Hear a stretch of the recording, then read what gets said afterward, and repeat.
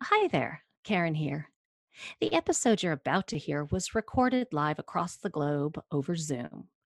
As a result, you may experience varying microphone levels. Thanks for understanding, and thanks for listening. Nearly 5,000 years ago in southwestern China, near what is now Yunnan province, a cherished leader is about to make a discovery for the ages. Moving through the late autumn garden, Emperor Shen Nung takes his seat under a native camellia tree. He admires the vibrant pink of its flowers, greeting it as the old friend that it is. It's a ritual essential to his commune with nature, to his lifelong mission of learning its secrets. In this lush green sanctuary, he boils a pot of water to drink. The steam rises to his nose, and a slight breeze brushes his cheek. It stirs the dried leaves of the tree, which drop to his lap. Several find their way into the boiling water. Shen Nung watches in wonder as the leaves infuse the water with a new color and aroma. He pours the new infusion into a cup and lifts it to his lips, sipping the very first delicious cup of tea. What is this wonderful substance? Emperor Shen Nung has discovered a truly astonishing beverage right here. A serendipitous meeting of tea leaf and hot water begins a legacy that will literally transform not just the future of China, but of the entire world for millennia to come. Or so the legend goes.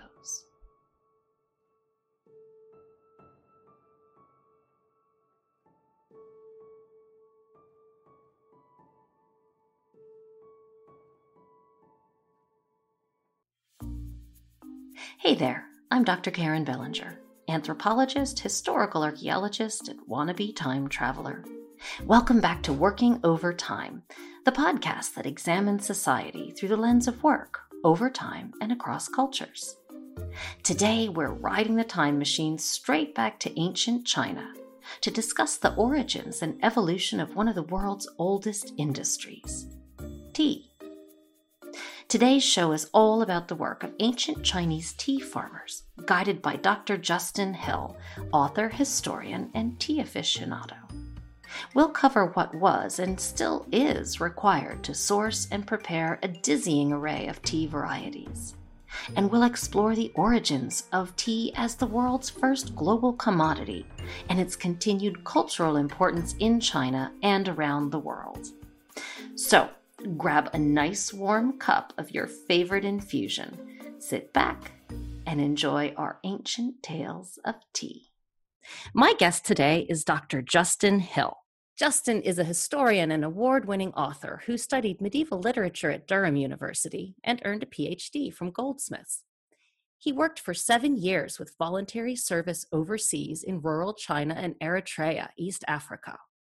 His vivid descriptions of his experiences in historical fiction and travelogues have been acclaimed both at home and internationally. Well, except for that ban by the Chinese government. His work has been named by the Sunday Times, The Times, The Independent, The Telegraph on Sunday, and The Washington Post on their Books of the Year lists. Justin, thanks so much for joining us today. Oh, thank you very much. So we've got a really interesting topic today. Not that it's not always interesting, but this is something that, I think is quite niche and I'm really excited to dive into it with you. It's ancient tea farmers. Yeah.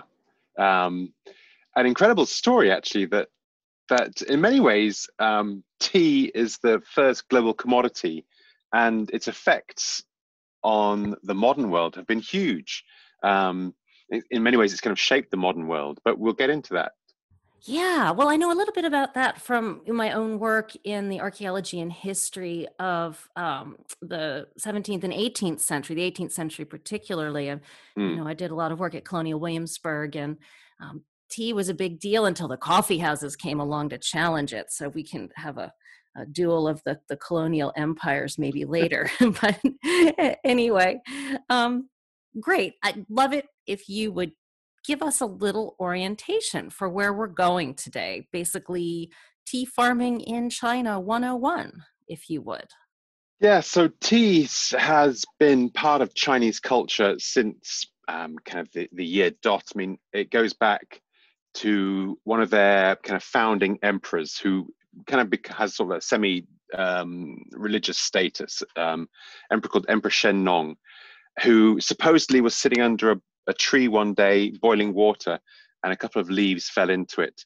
And he was so taken with this that he started the whole industry of tea, of making tea. Of course, those leaves were from the Camellia sinensis tree, which is commonly known as the tea tree. And so that's how tea culture started. And for most of Chinese history, and probably now coming back in, tea was regarded as a health drink, a medicine. And it was certainly as a medicine that it was kind of introduced into Europe. Tea comes from the southwest of China. So if people are aware of bits of China, it's kind of the Yunnan and Sichuan provinces, which are down in the southwest, and they border kind of Burma, Vietnam, Laos, Tibet, those kind of areas.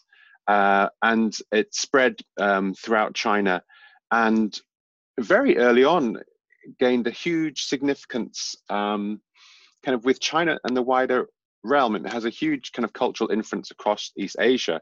But I was funnily listening to an audiobook last night about the Mongolian conquest of China. And strangely, in the year 1070, tea was already figuring hugely with their relationship with the Mongolians, because the Song emperors of China put two ministries together. One was the Ministry of Horses and the Ministry of Tea. And they were using tea to buy horses, which they needed to fight off the Mongolians. So Wow, it's an just incredible two story. ministries, really? And tea made Yes, made the cut.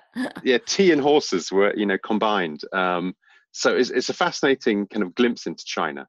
What exact area of China and what specific time period will we be focusing on today? There's so many different types of tea. One of the best ways of imagining it is thinking about kind of French wine, where every single kind of village has its own terroir, its own grape varieties. So there's lots of very specialized areas. Ah, There's okay. Fujian, which is near Shanghai, which a lot of kind of jasmine teas come from. But the one I know probably best is down in the southwest, which is Yunnan, which is most famous now for its pu'er tea, which comes in kind of round cakes. And what's interesting about that, partly because the uh, the, the the oldest trees of tea trees are often found in this area of southwest China. It's an area which is largely not populated by Han Chinese. Han Chinese are the kind of the Chinese that we know, but within China, I think there's something like 80 minority peoples, and Yunnan, because it borders Vietnam and Burma and Laos, is mostly minorities, and they live in the kind Okay. of mountains, forested mountains. If you've seen pictures often of kind of terraced hillsides with neat rows of bushes, that's not how they grow their tea. Often their tea is growing wild in the jungles or the mountains, Oh, and it's grown on trees. And so they kind of climb up ladders. The tea plant will grow into a tree, but it's kept as a bush to make farming easier. But they they will be climbing ladders into trees and picking leaves from there. oh, well, I can't wait to get back and talk about that in more detail. That sounds like a very interesting day job where you get to gear up and head out into the jungle and find your trees that you're hoping have produced leaves in your absence. Yeah. Um, but okay, great. So it sounds like we're going to focus on the Southwest region, Yunnan province. Any particular time? And again, if you could just sketch for us what was sort of the place of this area of China at this time within Greater China, but also in terms of the world at large. Yeah. So taking the last question, Yunnan, it means south of the clouds, sort of a direct translation of the name of the province. And it was always a kind of sort of semi-wilderness, slightly wild, slightly strange, slightly foreign. Again, kind of populated by non-Han Chinese peoples. China's gone through phases, or tea has such a long history, it's gone through phases of production. Um, so to kind of go through those very quickly, before the Song dynasty, so we're talking about kind of the 1100s, tea was mainly made into bricks. So it was kind of, the leaves were picked, they were fermented or allowed to oxidize to turn black. And then they were pressed or ground into bricks, which was then as an easily kind of movable commodity. Yeah, I was going to say that's probably a very easy way to stack and move things. Yeah, and it was then used as a currency as well in places where you were kind of beyond money. It was used as a currency. After the 1100s, then kind of loose leaf tea comes in, especially with the Ming dynasty, which is around 1400. And different types like green teas, which are more expensive and slightly more easily damaged. So in a sense, we have these different periods of Chinese tea. My experience in Yunnan, I think, is typical. If we're talking, it's quite a crude form of tea they make. It's a tea called pu'er, which is a black tea, or it appears black. It comes in round cakes typically, which are pressed, and is quite crude. So there's often kind of large leaves in there. My experience was in the kind of early 90s, where the kind of the factoryization of Chinese tea production was starting to break down. And so it was returning back to kind of pre-communist modes of production, which I think are emblematic really of kind of the peasant manner of making tea, going back to 18th, 19th centuries, and probably beyond as well. How were different varieties of tea picked and processed? Tea is a huge commodity. In these areas, often the most of the tea that people are picking is for themselves. So they have, each family will have its own kind of area of mountain where the tea trees grow. And there are various times of the year which produce different qualities of tea. So the best tea comes from kind of early spring. It's often called pre-Qingming. Qingming is the grave sweeping festival. And it's kind of, it comes on Easter time. But it's the kind of the first time typically families would go out into the mountains where their ancestors were buried and sacrifice on their graves, but also have a kind of a picnic in the countryside. So it was the first kind of time where you kind of threw off winter. And the leaves that are picked in the pre-Qingming period are the best because they are essentially the buds and the first leaves, and they have all the kind of stored energy of winter and everything that the roots are kind of throwing into them, and it's the first sprouts of the year. So these are the most expensive teas across China, but in the Yunnan province, these give you a certain kind of tea. White teas, if you're familiar with white teas at all, which have become quite trendy. These are generally the buds of a leaf rather than the leaf itself. But typically you'll pick the first bud and the first leaf. And the last picking is kind of late summer. And again, that'll give you a different flavor. And these leaves are then, carried back to the houses and laid out on huge kind of bamboo drying racks, really, and just left to dry in the sun. And then they're processed into a kind of a brick shape. The leaves are kind of shoved into a sack and then often steamed to make them soft. Having been dried, they steam to make them soft. And then they're pressed under rocks into a cake and left to dry. And then typically pu'er is quite rough in its early form, and it's typically left 10, 20 years. 10 or 20 years? Yeah, I think after 20 years, it's this is a generational endeavor. Yeah, so then then it's that's incredible. Yeah, and so how does that work? Wait. Where does the tea hang out? Sorry to interrupt, but that kind of blew my mind. Yeah, so you put it in your roof area. You could have it younger; it would just be kind of slightly rougher. And there were many ways that you could. So like a young wine. I mean, I really love that Yeah, analogy you set up at the beginning, and the way you've talked about the different types of tea, and particularly the seasonal types of tea. Wow. So okay, so they put this tea up somewhere, and hopefully someone remembers it's there. I mean, I guess they're keeping track of how long individual batches have been aging. You know, how did the intricacies of this long process work? Do we know? yeah. Well, it's often taken to towns, and if you are selling the tea, it's taken to towns. And if you're buying pu'er tea, when it's again, it's very similar to wine in its kind of complexity. But essentially, if you're buying a kind of old brick of pu'er tea, it will say this has been aged in Kunming. Kunming is the capital of Yunnan province, and this gives you a certain quality to the tea. Or it's been aged in Hong Kong or Guangzhou, which is much more humid, and that will give it a different kind of quality to the tea. So these farmers in Yunnan will be making this tea and then parceling it off. It's often then once you've made your flat round cake, which is kind of a plate size. Imagine kind of a thick plate. So it's big. Tea. Somehow I was thinking of smaller kind of plugs. Oh, okay, fascinating. So You big. could get small plugs or bricks, but typically a kind of plate-sized disc. These are then stacked, maybe 12 discs together, and then wrapped in a bamboo kind of container, and which is called a tong. And the tongs will be kind of loaded up onto lorries, taken to Kunming, and then left for 10, 20 years. Wow.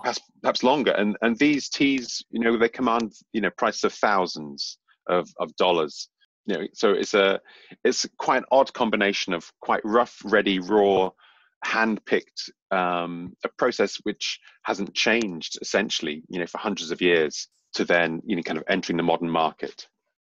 So this makes me think about a million things. I'm going to try to slow my brain down, but I mean, the first question I have for you is, is tea farmers really kind of the accurate thing to call these people? They sound like pickers, certainly, but the way you've explained it, at least, it almost sounds as if it's a this gathering, as a hunting gathering type expedition. You know where these tea trees are, and you go out and you find them at the season that matches the tea that you are hoping to acquire. Yeah, it's essentially foraging, really. Yeah.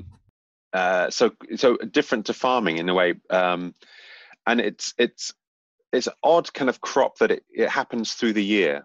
Again, with wine, obviously, there's a lot of you got to know when to pick your grapes, or how sweet they are, and all that kind of thing. So tea is odd in that you have a crop that you can pick through the year, and then you can blend those different pickings to create all kinds of different cakes. Farmers in that part of the country, they will be doing their real kind of their life would be kind of a peasant farming. So they have the tea crops, they have some chickens, a couple of pigs. They're doing a bit of everything, and all those crops are part of their everyday life and existence. And so presumably, all of those crops are in some way or another part of their subsistence economy, right? You said that they pick some tea leaves for their own consumption, but it sounds like many of these leaves, especially of the more valued variety, are packed up in these cakes and trucked off to be stored and labeled as such, and then broken out a generation later to great fanfare and high prices. Can you lay out for me, I guess the way you describe it is the value added chain here? I can't imagine that the original peasant farmer who gathered some of those leaves that are caked up and stored for a generation has got his hands out expecting to be paid the big bucks when this stuff is really at its peak. Yeah, this is actually quite a good thing about the Chinese tea industry. I think tea is one of those industries worldwide where there's a lot of kind of poor labor conditions and exploitation, because tea production has been sort of factory, turned into a factory production. China is quite different because its history has always been kind of village based. So the tea trade is controlled through villages. again, kind of, I think the best comparison is France, where you have kind of tiny parcels of land that command, ridiculous prices.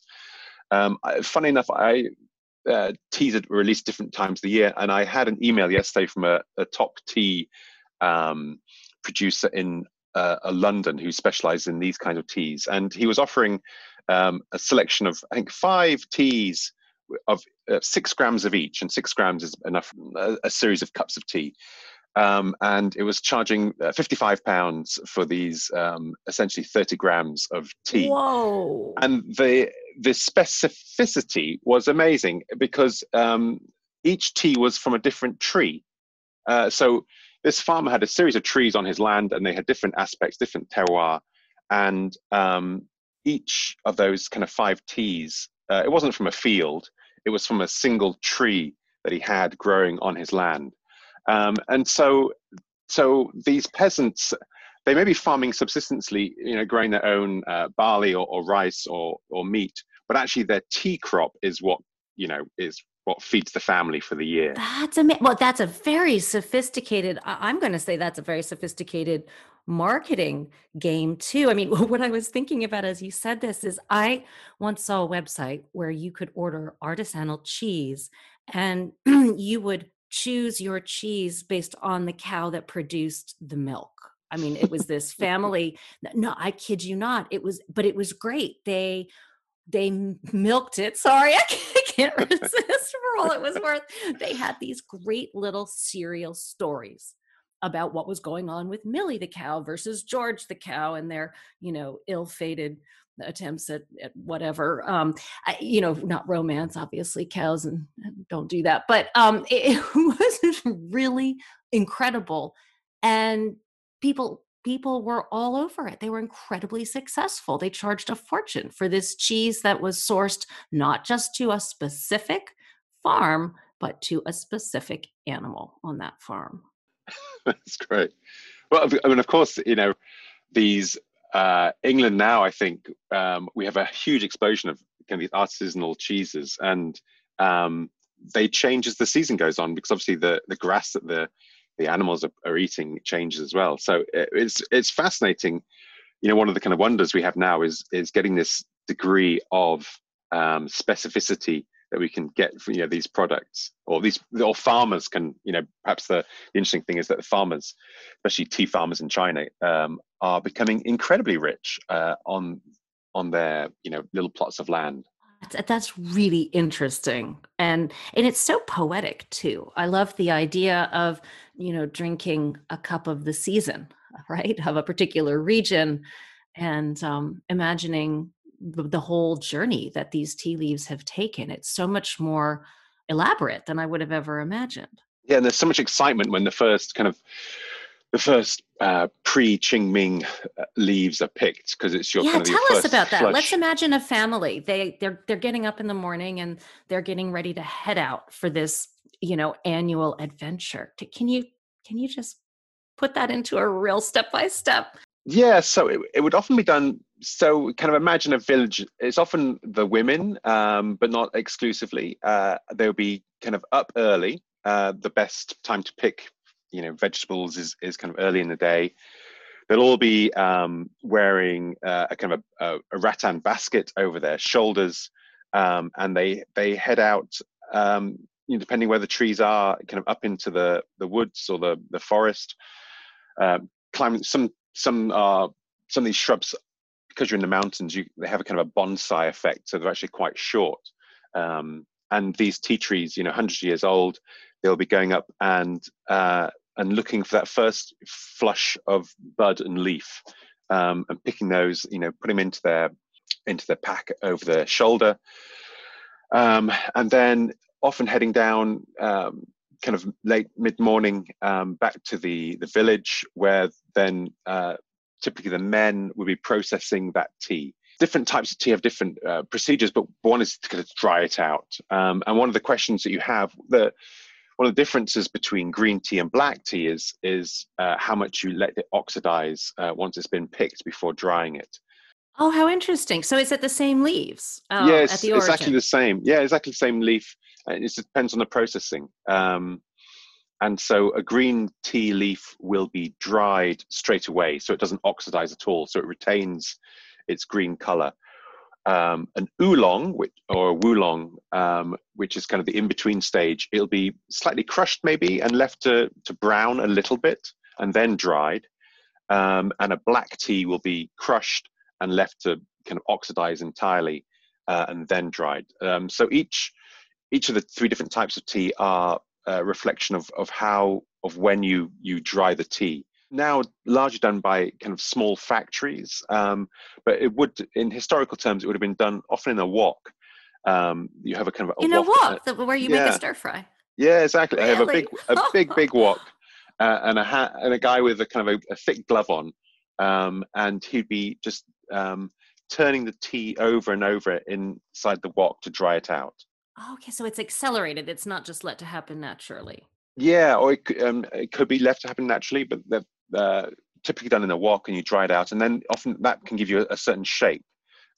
So Longjing is a famous area of eastern China where the leaves are very flat, and that's because they're pressed against the side of the wok as they are dried, which flattens them out.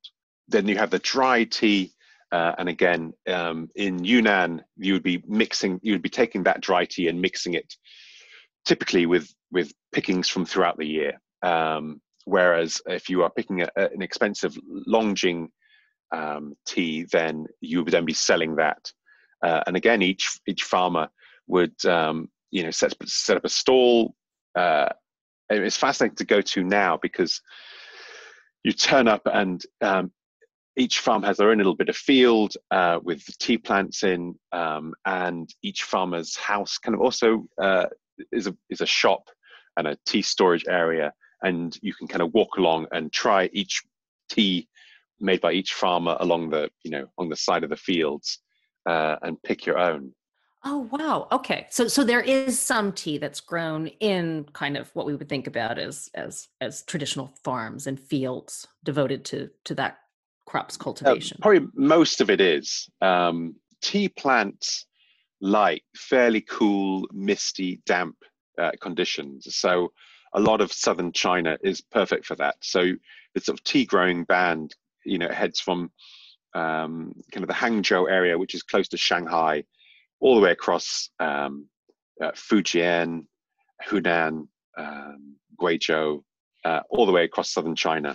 And a lot of that would be grown in terraces with kind of the tea bushes sort of topiarized into kind of waist high. So it's very easy to pick. And on those farms, just the top leaves are picked because those are the fresh growth. And because it's quite complicated, I think only in Japan has tea picking been industrialized. In Japan, they have such a kind of labor shortage. They have machines to pick it, but in China, it's all picked by hand. Is the tea that is cultivated in the fields generally different from the tea that is foraged up in the mountains on particular sort of seasonal celebratory missions? Most of the tea in China is probably grown in plantations. And again, it really depends on what tea that is, of how expensive it could be. So you have the very expensive Longjing teas. You have teas like jasmine tea, which the tea leaves are then sprinkled with jasmine buds in the evening, and then in the night the jasmine flowers open up, release their scent, and then all the jasmine buds are taken away and removed. The whole thing is repeated maybe 4 or 5 nights, so that the tea then takes on the flavor of jasmine. That's another kind of tea, but you get a tea like kind of Lapsang Souchong, where the tea is, after it's dried, it's then smoked over charcoal fires, which gives you that smoky flavor. There are so many different types. I mean, it's just it's like uncovering a rock and then just finding all the little bugs underneath. Well, I love hearing you talk about this. I'm no tea expert, but I really enjoy drinking tea, and I often don't really understand anything about what I'm drinking, and it's clearly such a beautiful industry, actually. Even on this plantation scale you're describing, the processes sound really artisanal. And it's still that way today, it sounds like? Yeah, I think so. It's again, it's very varied, but the Chinese, in many ways, once they opened up after kind of Deng Xiaoping, they were very influenced by Western ideas. And in the 90s, I kind of noticed a trend for the Chinese to start looking back onto their own culture. And so in the last 20 years, there's been a huge explosion of interest and enthusiasm in traditional Chinese tea culture, which means that all kinds of teas are being rediscovered, or small local varieties are gaining a kind of international market, which just is kind of exploding. The amount of tea that's being produced and the types of tea that are being produced, and then the whole kind of tea culture that goes with it. I think one of the really interesting things about tea is the kind of the artistic experience, that almost kind of Zen-like experience that goes with it. So tea typically was often kind of promulgated in the early years through the monasteries. So tea plantations often found near monasteries. The Chinese culture, or Chinese tea culture, has had a huge revival. And, just looking at the internet yesterday, there was a really interesting article I came across of a tourist experience where you could go and pick tea for a day. And this is clearly kind of advertising to the kind of up and trendy, urban youth of Shanghai, where you could pick tea for a couple of hours. You could, have lunch there. You could then, dry your tea in the wok and then take it home with you. And they were saying, Oh, wow. you can live stream from here, all this kind of stuff. So clearly, it's fascinating. It's great to see how the Chinese are embracing their own history and tradition of tea. Yeah, well, that's a great segue. I would love to talk to you a little bit more specifically about kind of what tea means to the Chinese people. It's one of the things I think central to Chinese culture. Ask any Chinese person, they can list you the things that they invented. Paper, tea, gunpowder. So tea is hugely important. And if you go to China now, everyone has tea. There's typically these expensive teas are produced in a tea ceremony where you have very small teapots of about 100 milliliters or a few ounces of water in them, which you infuse for between 5 and 10, 20 seconds, and then pour into your cups. And you do that, with the same pot of tea a number of times. That's kind of the high tea culture. Typically, you have people in China, everyday tea, they'll have a kind of cup of tea on the go. And it won't be in a cup, it'll be in a kind of jam jar, a large jam jar, which holds about 1.5 pints of water. And they'll have a kind of sprinkling of tea leaves in there, and often kind of cooled water. And they'll just keep topping that up through the day. And this is, a very common sight around China. Everyone has some hot water flasks on the go. So tea is kind of central. And even, coffee has kind of made inroads, I think, especially when they were looking for kind of foreign culture and foreign influences. But again, as I say, tea has really come back. And I think they are celebrating the fact that they have, the best and most diverse teas in the world. Yeah. And how about its importance in socioeconomic terms? I mean, is this a big part of the Chinese economy? Was it in the past? Is it still today? Do you know? Yeah, so hugely. I mean, I was talked earlier about how in the Song Dynasty, in about the year 1050, it starts, and it lasts till about 1300. It's destroyed finally by Kublai Khan, the grandson of Genghis Khan. We're familiar also with the Silk Road, which is a German historian, I think, gave it that name in the 19th century, which is the Yeah. idea of a series of trade routes that crosses Asia to Europe. But actually, predating the Silk Road and post-dating it is the Great Tea Road. And the Great Tea Road goes back as far as we know, really, where these early black brick teas were carried out of China into kind of the steppes of Asia and Eurasia. And this went on right up until the communists, kind of take over in 1949. I lived for a while in Shanxi province, which is kind of north-central China. And Shanxi province, it was very poor agriculturally, but it had something like 70% of China's historical monuments. A huge amount of furniture that's sort of sold out of China, or antique furniture, comes from Shanxi province. And the reason for that is because Shanxi province was the province of bankers. And they became bankers because they were financing the tea trade that went up into Mongolia and up into Russia. So huge importance. You think of all kind of China's neighbors, they're all, tea drinking countries, and China controlled that, this kind of elixir that everyone else wanted.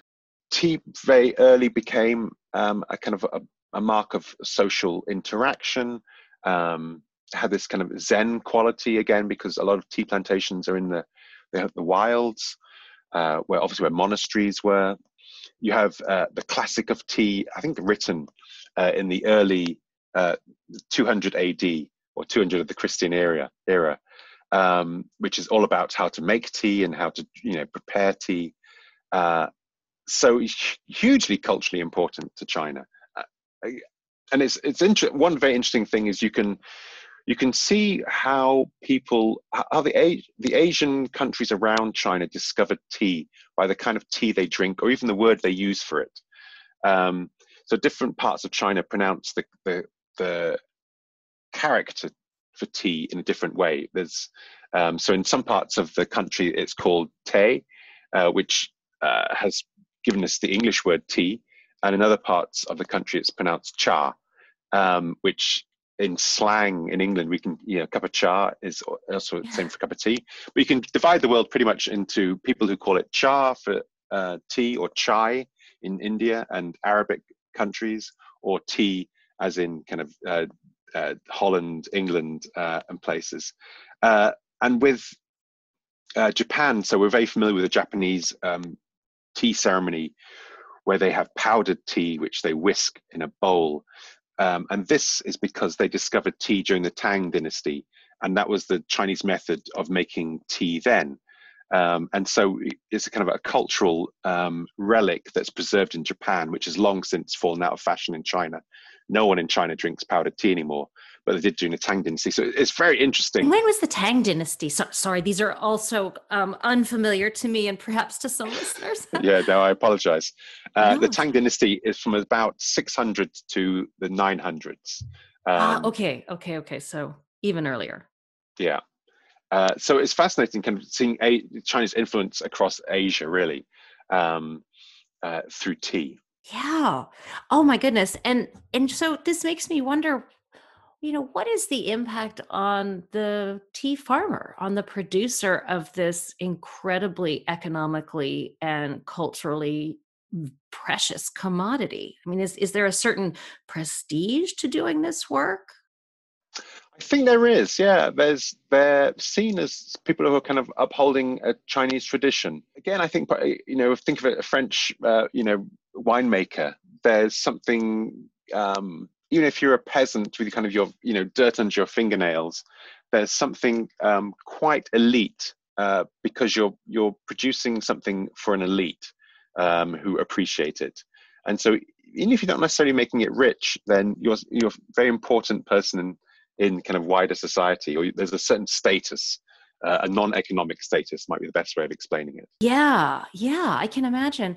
And that makes me wonder, how much money would one of these tea producers have hoped to make? And how would it compare to income from some of the other crops you've mentioned? Many of them would have been cultivating alongside tea. Yeah, I think until recently, it was just the size of China meant that you were largely supplying a local market. So if we're looking back 100 years or further, it was difficult to become rich on tea if you were a producer. Now, of course, with Chinese farmers kind of, plugged into international markets and with the internet, they can be making, tens of thousands of pounds, for a kilo of tea from the top producers.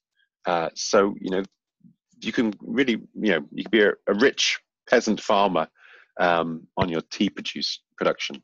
And is the knowledge about how to produce these teas passed down through generations, or is there some kind of training that people typically go through to learn how to unlock the wonders of this leaf and all the ways you can process it differently? Yeah, it's often handed down through the families. Thinking again of Longjing, which is near Shanghai, which is a very famous tea. Um, when you're frying it in a wok, there's a very fine line between kind of overcooked Longjing and perfectly cooked Longjing. And I said it's kind of typically, you see people doing it with a glove. I've seen old men doing it with their bare hands, and they said actually you can't do it properly unless you're doing it with your bare hands. And so this kind of family skill is passed down, from father to son. The family secrets. Exactly, of exactly how to get it right. It sounds like there's a lot of overlap between ancient processes of cultivating and processing this tea and the modern day. But I suppose if you had to sort of sum it up in a nutshell, how has this job changed over time? If it has really changed. I think the biggest change is the market that the farmers can get to, and then the sort of the social status they can acquire from that. Again, kind of Longjing is a great example because it is around a village called the Dragon Well, which is a little kind of pond in a valley, and all the farmers of that valley and kind of valleys beyond, because obviously when you're producing such a small area, then only so many people can afford it. So then you get kind of, how close you are to that dragon well, that pool of water, then dictates your price. So I think that the great thing, or the biggest change, is that farmers now are becoming rich, which then, in a sense, protects the authenticity and the manner of production, because farmers can, they can make a good income from their small bit of land. They can educate their kids, build new houses, all these kind of things, which materially, affect and improve their lives. And they can do that, in a sense, protecting the environment as well. I mean, they, I think, kind of in the 90s and early noughties, there was a lot of chemicals and fertilizers used. And I think partly through kind of Western tea buyers, but also through kind of the Chinese market themselves being much more aware of pollution and damage that they can do to these precious areas, that they're typically, more and more being grown organically, and the farmers then has a very vested interest in protecting the environment around his particular tea plantation or trees. I guess, would you describe these processes of moving to more kind of sustainable, environmentally sound cultivation, one possible future for the tea production industry and its farming? Yeah, I think so. It has a fairly low environmental impact. So the biggest problem with tea plantations globally, and I think it's probably less so for China, is the deforestation that happens to actually put the plantation in there. China is mostly mountainous, and there are some areas which you can't cultivate. Kind of tea production I talked about first in Yunnan, where it's kind of foraging rather than growing, is a good way of using that kind of land. A lot of it is being industrialized for kind of the cheap teas, but for the top end, there's money and there's kudos in preserving these old, unique, very specific to their areas forms of production. So they're all coming back, and amazingly, you can see a lot of these on YouTube, or if you kind of Google tea on YouTube, you'll find a lot of these things. Interestingly, something kind of quite interesting here is people have started growing tea in England, and in Scotland as well. Actually, there's a quite industry of extremely high-end Scottish teas, and you'd think Scotland's kind of much too cold for tea, but again, tea's a mountainous plant. It likes cold, damp environments. So actually, Britain, large parts of Britain are perfect for them, and with the Gulf Stream funny. keeping kind of the west coast of Scotland quite warm, there's a lot of tea plantations now in Scotland who That's are making fascinating. tea. So this tea culture has spread all around the world, and as well as the actual tea, there's of course all the things you need to drink tea. Um, so you need a teapot, you need your cups. There's chinaware. Um, so the different parts of the world. I mean, one of the kind of up and coming parts of the world I know of is the Czech Republic, which has, since it's become free from communism, has got very into tea culture, and they've gone straight into kind of Chinese teas, and they have also have a history of pottery. So a lot of kind of the best teapots and teaware you find on kind of forums on the internet is coming from Czech and Polish craftsmen. So it's amazing how this tea culture has spread, from China to Japan and to the rest of the world, and how it's being reinvigorated as well. I think as China rediscovers its many tea traditions. Now, that's interesting on so many levels. I mean, Mm, first of all, I think it really brings to the forefront the important social function, the sort of the way in which tea is a group activity, right? The yeah. partaking of it. And also certain Western ideas about tea and about China by extension. Well, I think one of the interesting things about Western misconceptions kind of goes way back as the tea trade developed. Westerners were not allowed to set foot in China, so it was kind of managed by these Tong families in Canton who would sell tea. And for a long time, the Westerners had no idea that they thought that green tea came from a green tea plant, oolong tea came from oolong tea plant, and black tea came Yeah, from a I different kind of plant. So thought that until our conversation, I have yeah, to say. yeah. So they were amazed to find it all comes from one plant. And I think a British kind of horticulturist managed to sneak into China and bring out some tea plants or tea plant seeds, which he then took to India and planted there. And it was only after they had the tea plantations going that they realized actually the same plant grows in India. So you have the Camellia sinensis is the Chinese tea plant, but you have Camellia asamicus, which is the Indian tea plant. And the Indian tea plant was growing in India the whole time. So it's kind of, it's an interesting little observation there. But Indian tea, the Asamicus or Assam teas, are a bit more bitter and not as kind of high quality as the Chinese ones, which is one reason why the British breakfast tea is such a kind of strong, heady brew, because obviously the British started buying more and more of their tea from India. And so that kind of gave us the Yeah, British cup of colonial tea. goods are cheap for the Yeah, colonizer. absolutely. Were there any risks in this job of farming tea?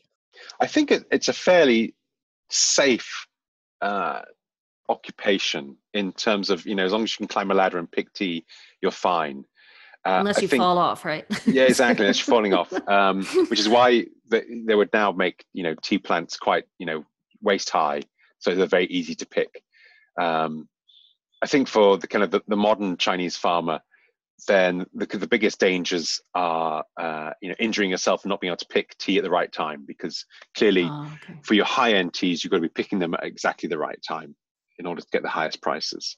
Yeah, that makes sense. Justin, what do you think is the legacy of the tea industry in the modern world?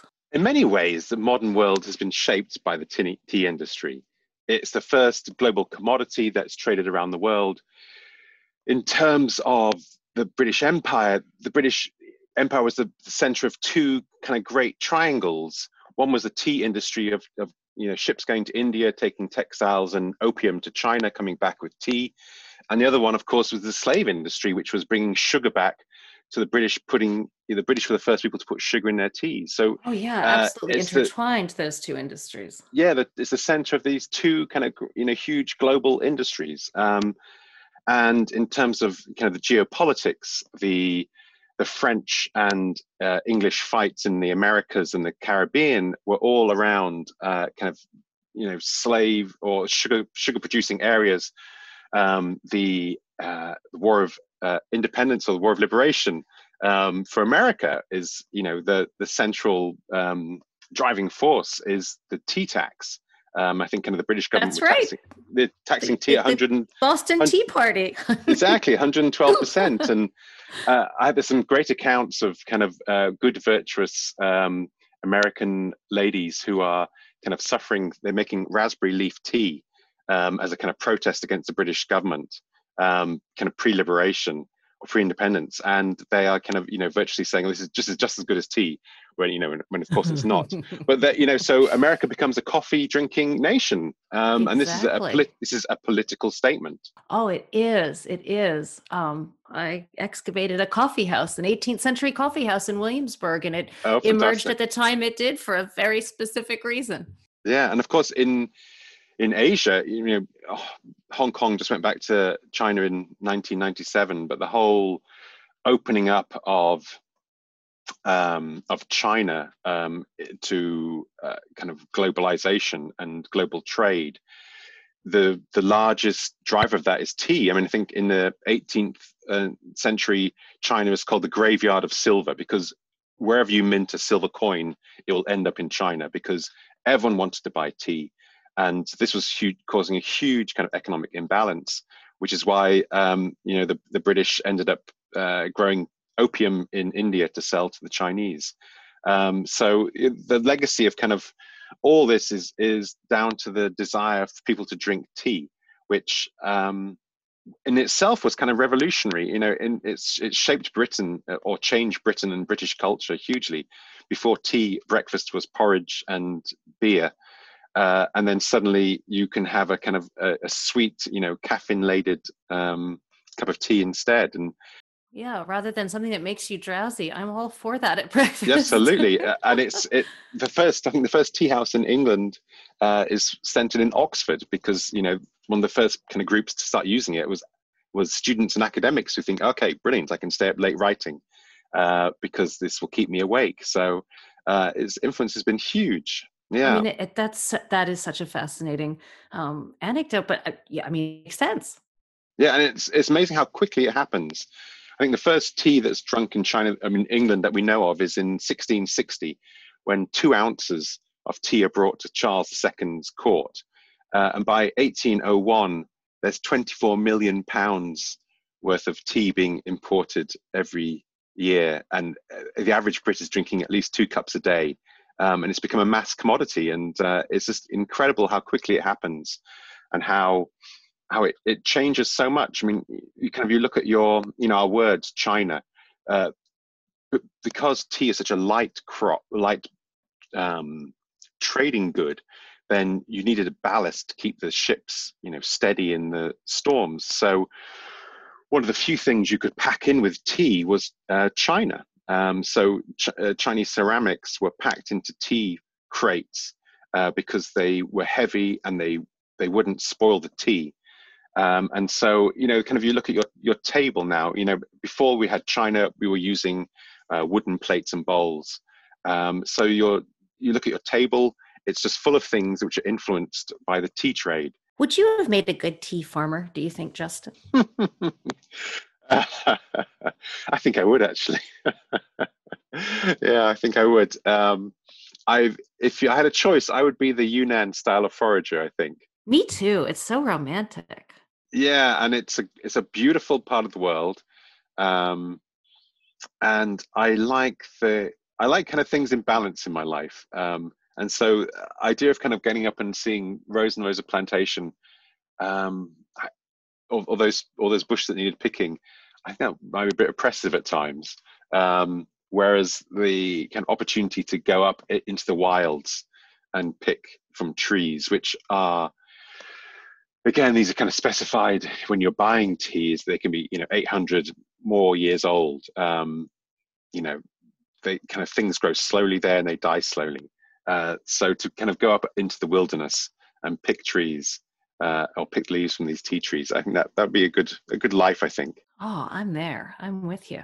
Give me my bamboo basket. I'm ready to go. Justin, thank you so much. I am actually, my brain is awash with all sorts of new information. I have learned so much talking to you. Thank you for taking the time to share this really fascinating job of Chinese tea farmers and your insight about really how pivotal the entire tea industry and all of the ancillary industries it spawned has been in shaping the modern world. Yeah, absolute pleasure.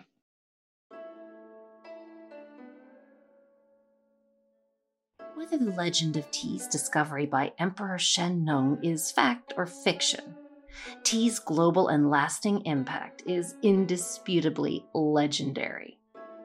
What began as an intergenerational family affair in the ancient Far East expanded throughout the world, becoming the first global commodity and a product that today is enjoyed daily by billions. I think it's safe to say that tea's not going anywhere anytime soon.